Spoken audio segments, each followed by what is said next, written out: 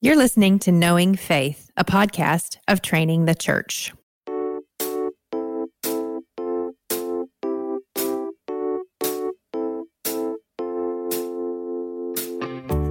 This is Kyle Worley. I'm joined by my co-hosts Jen Wilkin and JT English. How are we doing, y'all? It's not been great. No, it's not. I feel like we're at a tipping point. I feel like this is a breaking point in our relationship. JT has been chewing audibly into the microphone. And I trolling. did it once, and it was who brought the coffee cake in? It wasn't me. It was Ryan. Ryan, thank production. you. Thank you, it's Ryan. really good coffee cake. Exec producer Ryan. I just had a bite. Yeah, right. in the middle of...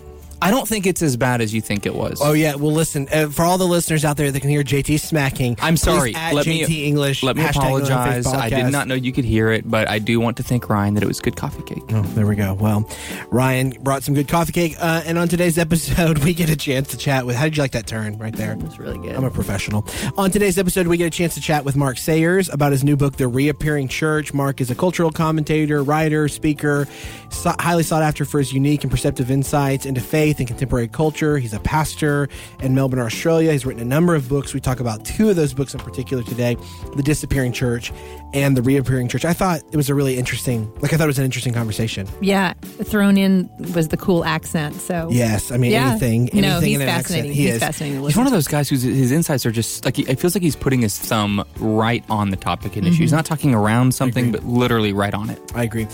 So we hope you enjoy the discussion. All right. So we have Mark Sayers on the line. Mark, how are you? Very well, thank you. That's great. Now, where are you calling in from, Mark? I'm in my home in Melbourne, Australia. Okay.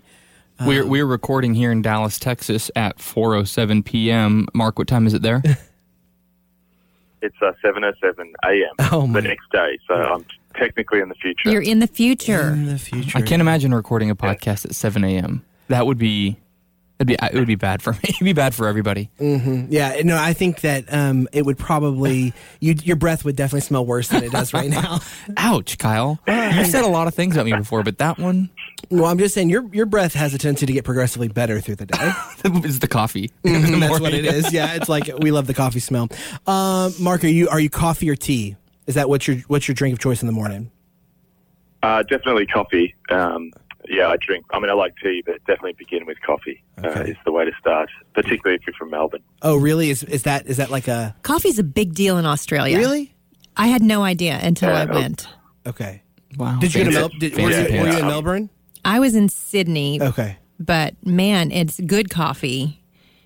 And apparently it's the Italian influence. Is that correct?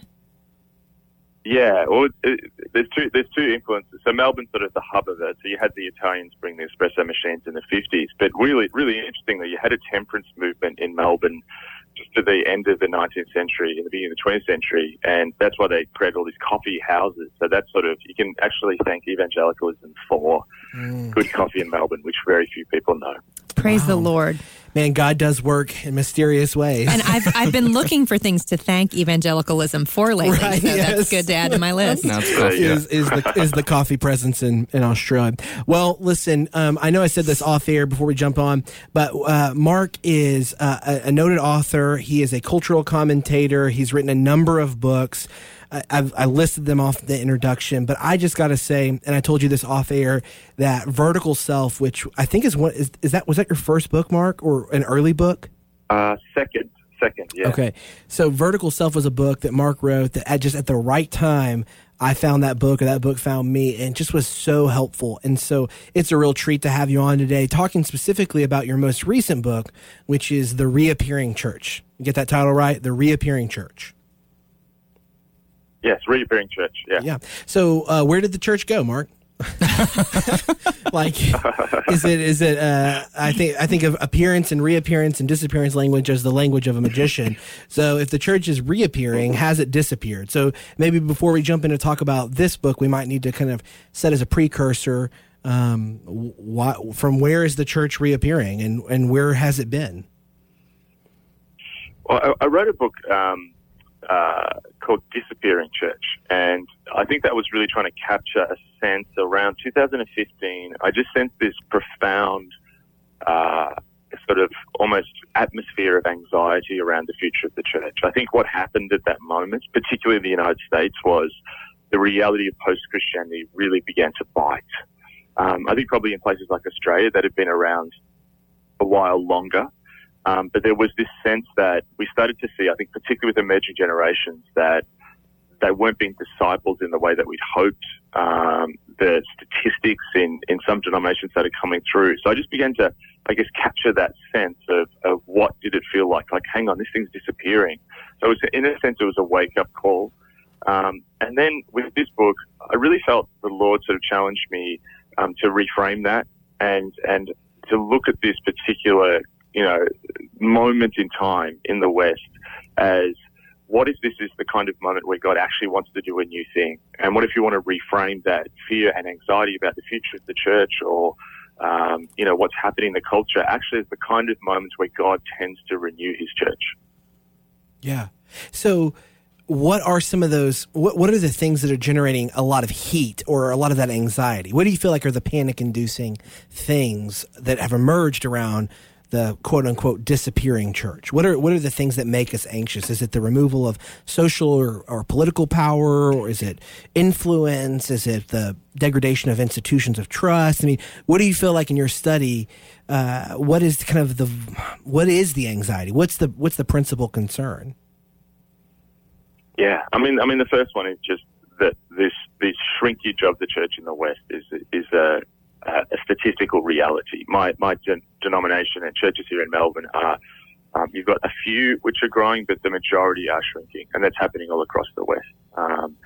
And so there's just that reality, number one, of just less people engaged in their faith, going to church. The second one is you're seeing also a weakening of institutions across the board. You talk at different seminaries and different Christian parachurch organizations, denominations. There is a sense that there is a weakening. The third thing I would say too is there's an increased slip in how a switch, if you like, how the culture perceives the church. For a lot of the 20th century and the beginning of the 21st century, there was a sense where the Christians were the moral people, and people stayed away from the church because they saw the church as too moral. There's been this really interesting switch in the culture in the last, I think, particularly 5 years, where increasingly the church is not seen as too moral, it's actually seen as immoral. And there's almost this principled step that people take when they step out of engagement with Christian faith. And then I think that the last one is an ability of culture to profoundly influence people within the church. Like, there was a dynamic before where you could have this Christian posture towards the culture, which was one of retreat. Fundamentalism, and essentially was a retreat from the world. But it's really interesting with globalization, with technology, with our culture, is everything that's far, used to be far, is now close. That's you can have a kid, say, who goes to a Christian school, or is homeschooled, who goes to a church, but their cell phone is discipling them in their bedroom. Mm-hmm. So there's this element that we realize that the ability for culture to shape people in ways that are opposite to the gospel is incredibly powerful right now. And I think also, just lastly, I think the fact that those, almost a feeling across the West that those protections that the church had in culture are actually disappearing or possibly under pressure at the moment. Mark, one of the things I've heard you talk about before that you just mentioned there that I'd love to see you tease out in terms of kind of this big idea of what's happening in our cultural moment is, I think the category you've used in the past is progressivism, the new Phariseeism, and this kind of move that you just talked about of, because I became a Christian about 15 years ago, received social capital, was seen as somebody that was in line with kind of the cultural trends, but then immediately all of a sudden I'm now supposedly out, because I'm a Christian, I'm somebody who is seen as not a moral person, I think was a language that you used. And that has been something that's just been radically disorienting, not only for me, but I think for the church, when you're supposed to, the institution that you've been a part of as a church is actually, and in some parts of the West still, that's still true. We live in Dallas, Texas, and that's still probably partially true here, but that's certainly not true from where I was from in Denver, where the church used to be something that was contributing to the flourishing of the community, is now seen as something that is actually contributing to the disintegration of human flourishing. Is that kind of what you're trying to say? Yes, I think there's been a profound shift of mood, particularly in the United States. In Australia, there's always been a much longer suspicion around religion, and I'd always find it when I would come to the United States and be on a plane next to someone, or even checking into a hotel and just talking to the people behind the counter, that I'd almost be bracing myself when I mentioned that I'm a pastor, that there would be this reaction, and I was always shocked in America when there wasn't a reaction at times. But I think, like, you guys have sort of caught up to where we're at, and perhaps even in a more intense way. It happened I think so one of quickly. the big things in culture, it happened very quickly. And I think what happened is, particularly in the 1970s, there was an intensification of both the American left and right, which has taken, the American left and right, it started to take on a more radical form. And that's slowly been playing out, but it's taken a real intensity now where, in a sense, I think what happened with post-Christianity, people's search for meaning doesn't disappear. It is recast onto something, and particularly around politics, the reaction to Christianity and some of the political choices of American evangelicalism came home to roost in a very powerful way that is felt just even when you're on the street or interacting online with people. Yeah, and it's interesting because when you talk about that mapping of meaning onto something that, like, it's going to go somewhere. This is one of the, I guess, what feels like just pastorally right now, what feels so pressing and yet can feel quite a bit paralyzing, which is that these different kind of ideological streams that have roots that go beyond the present moment, right? I mean, like, a lot of the things that we're talking about as plaguing the church, or as temptations for the church, or as areas of capitulation for the church. These are not things that in their substance are incredibly novel, but they are hitting the church and the global West in particular when radical individualism has so set in. It's like so firmly entrenched. And so that's one of the questions I had for you is, how does Christian witness flourish when everyone is convinced they're an autonomous silo? Like, how do you even get the conversation going when everybody is been really, like, enculturated, acclimated to this idea of the radically autonomous self? Because it seems like, regardless of political ideology, it seems like as that middle has fallen out, there are as many opportunities and there are as many kinds of distinctions as there are selves and people. Where do you even start when it seems like everybody is an island unto themselves? And how can the church's witness be uniquely captivating and persuasive in the midst of that kind of autonomy? Well, I think this is one of the points of opportunity that I'm trying to point out to people in this book. If you look at the West, there's a series of intensifications of individualism. I think about my grandfather, who grew up in a working class neighborhood. He wasn't a believer, but he was part of a trade union. He knew the people in his neighborhood. And so it's almost that first wave of individualism. So it was still individualism. He wasn't connected to a faith community, but you had these loose associations which gave you a sense of social cohesion and embeddedness. Then you push that forward, that just starts to slowly ebb away. Now, I reckon a lot of my ministry was in a time of individualism, but it was like the full effect of that individualism hasn't hit home. So, after my grandfather, you saw this intensification in the 60s, and then, even from the 90s to the early 2000s, there was this sense of, like, hey, I can do what I want. The world had this very optimistic tone, particularly from the fall of the Berlin Wall. It started to get hit with 9/11 and then the global financial crisis. But there was this period was like, hey, the world's our oyster. We can just travel. The internet's going to connect us. The internet's going to provide this social lattice that will give us a sense of meaning but still preserve our individual autonomy. But I think what's happened in the last 3 years is the full intensification, particularly since the advent of, it's almost the second act of the iPhone and the second act of social media, is you're seeing a social isolation of an increased intensification that is now hurting all across the West. The city of Hamburg in Germany, I think it's like 50% now, people living one person alone. Scandinavia, that's trending up. In the downtown of many of America's most influential cities, the single person household is becoming normative. And this has never happened before. This has only happened before in history when there's been wars and a lot of people have been killed. And you're seeing, like, just in the last few years, the rise in mental health, the rise in isolation. Places like Japan and South Korea are now planning their future welfare government policy on the fact that it'll be what they call loner culture, single people living alone. So what I'm seeing now is people who are coming and are hungry for just some human connection. And no longer does radical American individualism that has been exported to the world, no longer does that look as sexy as it did in the past. It now looks actually restricting and painful. And so there's actually a hunger of people saying, hang on, this is not good. There's an openness now to community. Now, the B side of that is people don't know how to do it. Mm-hmm. So there's this tremendous hunger for community, but people have not been raised to actually connect with community and connect. So you've got people coming into church going, hang on, I'm hungry for community, but all the ways that they've learned will actually sabotage that. Yeah. So I think we need to recognize there's an opportunity, but the second opportunity is similar to what the church did in the late antiquity or the dark ages, is they had to actually form alternate forms of community which taught people again how to order their lives and to live in connection with other people. So I don't think churches are grabbing that.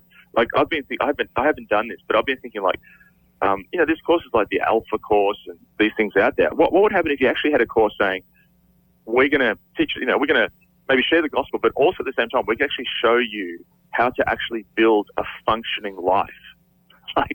Like I wondered whether there's actually some evangelistic opportunities that we're missing that are actually going to start to open up where we preach the gospel to people, but also show them actually how to live that out in community. Have you ever wondered what is God's heart towards you? In this noisy world, God's heart beats hard with love and mercy. But how can God share his heart with us when he doesn't have our attention? You're invited to spend 100 days discovering the beautiful, merciful heart of God with Overflowing Mercies, a new devotional by Craig Allen Cooper. The Lord is not ashamed of you or quick-tempered toward your faults. Each one of your weaknesses, faults, frailties, and failures does more to arouse God's love than to stir up his anger. If you could fathom in some small way how warmly God truly feels about you, the faintest grasp of his immeasurable affection would reduce you to tearful wonder and heartfelt gratitude.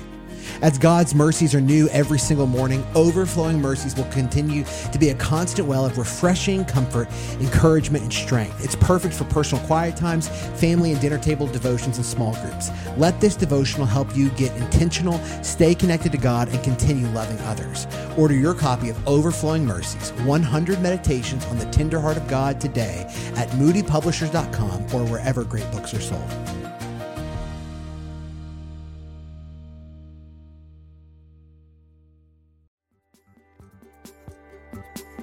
The CSB Life Counsel Bible provides biblical counsel and practical wisdom for pastors, ministry leaders, counselors, parents, couples, and any individual seeking practical wisdom through the application of God's Word. It includes more than 150 full-length articles on a wide range of topics and tough issues from respected Christian counselors and scholars. Visit csblifecounselbible.com to get your copy today. Visit csblifecounselbible.com to get your copy today.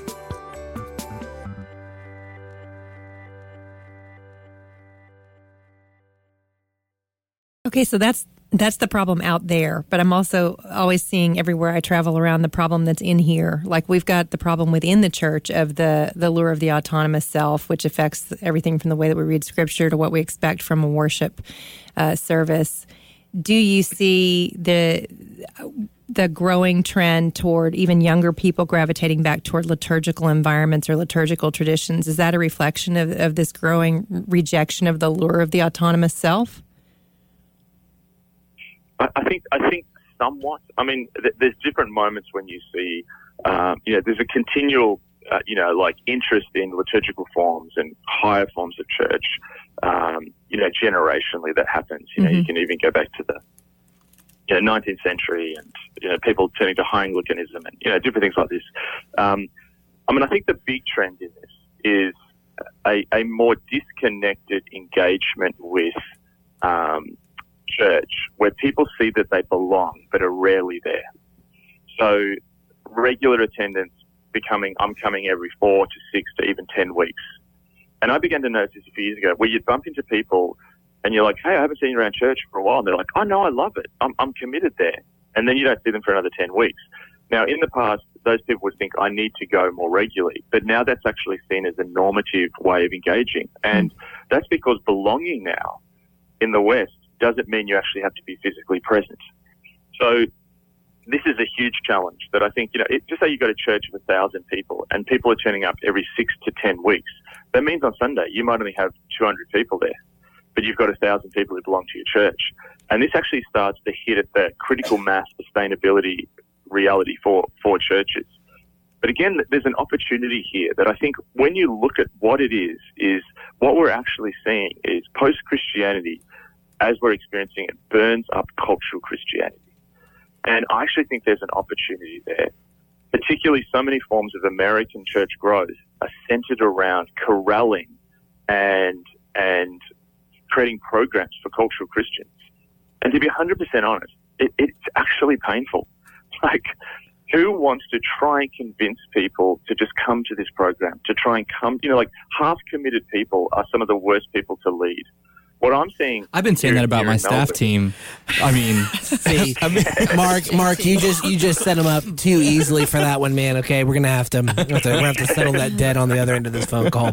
No, but you said a really important thing. Yeah, JT is mocking it because... I'm not mocking it. I want to stay on it. That's why I wanted to stop it. Half-committed people are some of the hardest people There's to no lead. doubt. And that's cultural Christianity. Like, there's kind of this and nominalism. we're in the Bible Belt, so we feel some level of familiarity with That's right. Keep going, Mark. That's good. I remember having this conversation, like, with about week after week. So our 5 p.m. service is mostly millennials. And I kept having this conversation. I just would, after I'd preach, just stay down the front and people come and talk to you. And I had the same conversation multiple weeks in a row, which is, hi, I grew up in a church.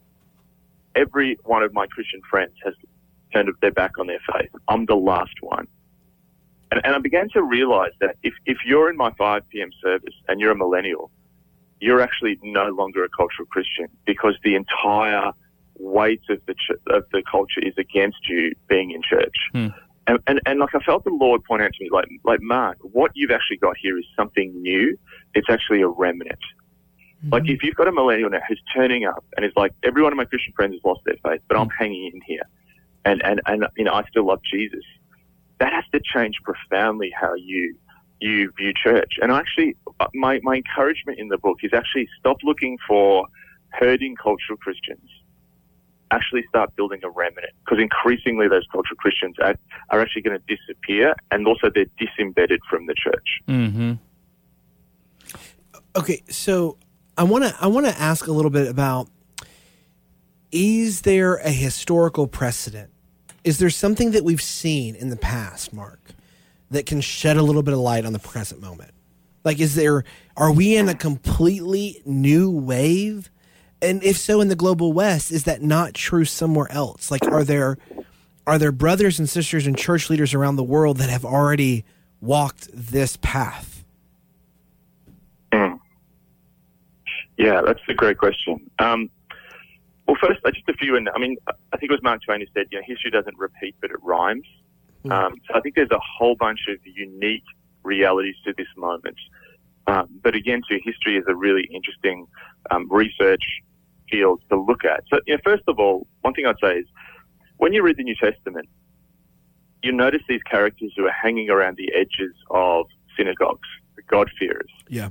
These are Gentiles who, like, why are they there? They're not Jewish. They don't want to completely convert to Judaism. But you keep seeing them crop up. And part of the reason they're there is the myth of Rome is starting to fall.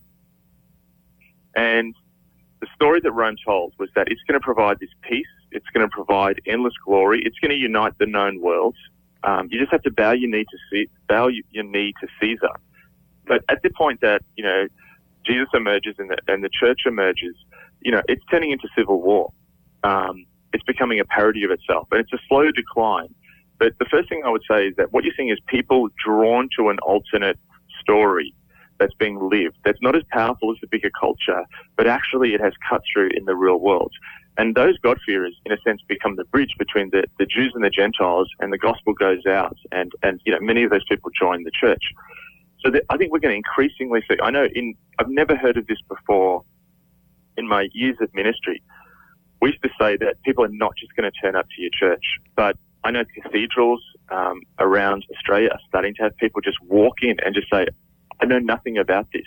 Can you please tell me what it is to be a Christian? I've never heard of that, but it's starting to happen.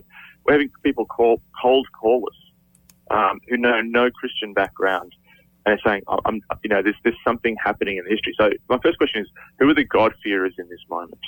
And even migration. People. The gospel is, if you look at the history of the gospel, when humans move around the planet in big numbers, that is a moment of gospel opportunity. In Melbourne here, we have many Persian people who have come from Iran. Many have come via places like Malaysia.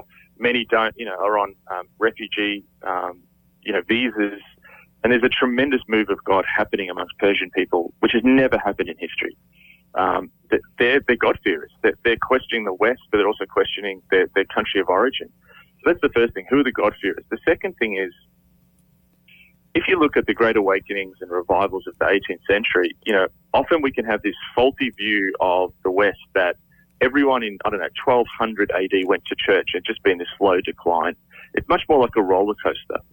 And, in the 18th century, we think of people like Jonathan Edwards and Wesley and so on. But just before Wesley, there was a period where literally Britain had the Enlightenment was happening. People were turning to science and rationality.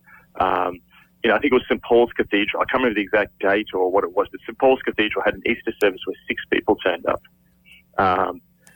You had this actual moment where, like, someone like Charles Simeon, who was, a minister in Cambridge in the 18th century, all his theology lectures were drunk. The church was in a bad state. But then all the cultural tumult of the 18th century, the beginnings of globalization that the British Empire was doing in the world, you see that after that, then there is this incredible renewal. And as I looked at the history, I began to realize that whenever the culture's in tumult, whenever there's intensified globalization and people are on the move, leaving what they know behind, you see these moments of renewal. Just when people write the epitaph for the church, that's exactly when the church springs back. James Burns talked about the imagery of with renewals and revivals of, it's like the surf going out. Like there's this moment, if you're standing at the beach, the surf comes in, but then you see it go out. And anyone who's been near the beach knows that when it's going out and the longer it goes out, that means behind the breakers, the force is generating and it's going to come back in. And at the moment, it may feel like the surf's going out, but it's going to come back in. It's so important to remember that. So then, if you were going to give intensely practical advice for the local church, what would be your elevator pitch church growth strategy for those of us staring into the glare of post-Christian America? The first thing I would say is everything's going to change, and prepare now. Like, prepare now while the surf seems to be going out, for the surf to come back in. It's going to look differently. And my sense is there's a humbling going on, particularly in America, with culture and with the church. And what that means is that so many of the different, this is not an elevator pitch, by the way, it's probably gone too long for an elevator already, but there's a sense where there is going to be a change. And Leslie Newbigin talked about the fact that he talked about secularism coming against all forms of meaning, not just religion, but any form of meaning in which we put our trust that is not God. And you've seen that in the United States. You're seeing that politically. You're seeing that economically. You're seeing that in Me Too, in Hollywood. You're looking at all these different icons and institutions being humbled. So how do you then create a humble approach to ministry where all the things that we put our trust in apart from God can no longer sustain us? A future which may look leaner but actually push us back to the gospel. So I'd start preparing that now. I would go deep with the few to prepare for what's going to happen next, and I would start to seek out who are the remnant. Now, really interesting, in the UK, the stats coming back is that actually atheism has dropped in the last few years. there's some just really interesting initial chats, like 1 in 10 people in London now are going to church. Now, if you look at why is that happening, I think God's doing stuff. But Britain faced the reality of post-Christianity 10, 20, 30 years ago. And across Britain, you've seen the most remarkable prayer meetings where churches are getting together going, like, hang on, we're in trouble here. We need to actually get on our knees and content. I, last year, attended at Worcester Cathedral this prayer meeting of all the churches in Worcester, every denomination, getting together, worshipping and crying out for God to move again and to renew Britain. That only happens when you get to a certain pain point. So I would say to leaders, understand that the pain point is one to not actually make you freak out and get anxious. It's actually one to push you to your knees and actually turn to God, because you can't do it in your own strength. There's not a strategy here. America is brilliant at strategizing and thinking and talking, but post-Christianity is not going to be solved by thinking, talking, and strategizing. It's going to only be solved by actually what God is doing and actually realizing how weak we are, but how strong He is. And that's the moment, Martin Lloyd-Jones said, when men and women fall on their knees and realize they can't do it, that's when God actually moves. That's way too long for an elevator pitch, but yeah. That's good, Mark. That's really good. Mark, I think, I'm encouraged by that, because I think instead of saying, hey, here's the tactical move that we think will get us ahead of the power curve of whatever the next movement is, it is just a call to return to the God of the movements of the world, and the one that holds the hearts of the kings in His hands, and the one that guides and directs and builds His church. One of my favorite quotes from Martin Lloyd-Jones that you're reminding me of is this. It says, when God acts, He can do more in a minute than man can do with organizing in 50 years. Yeah. And that's even an understatement, right? Absolutely. Right. Just that we are dependent upon God being gracious and merciful and doing what only He can do. Yeah. Mark, we're grateful for your time. Thank you for jumping on the phone with us. Listen, if you're a listener to Knowing Faith, Mark Sayers has many books. Two of the more recent ones that we've talked about today are Disappearing Church and Reappearing Church. And if you're somebody who is interested in considering and meditating and thinking on what is the next few years of the church in the global West, what will be some of the dynamics of those movements and the things that we should be prepared for and mindful of, then we would encourage you to check out those books. For more information, you can look into the show notes in the podcast description. We'd be honored for you to leave us a podcast review on iTunes or wherever you find your podcast. You can find us online at trainingthechurch.com. You can find us on Instagram and Twitter by searching Knowing Faith. We'd encourage you to check out Mark's great podcast with John Mark Comer, This Cultural Moment. Yeah, that's been a big kind of cultural listening point for us at the Village over the last several months, where it's just become like a common language that we're talking about regularly. Yeah, it's a tremendous resource. And so thank you for that work, Mark. My absolute pleasure. It was great fun. On our next episode, we'll continue to jump back in to the rhythm between going through the Apostles' Creed and through the book of Acts. So we will see you next time. Grace and peace.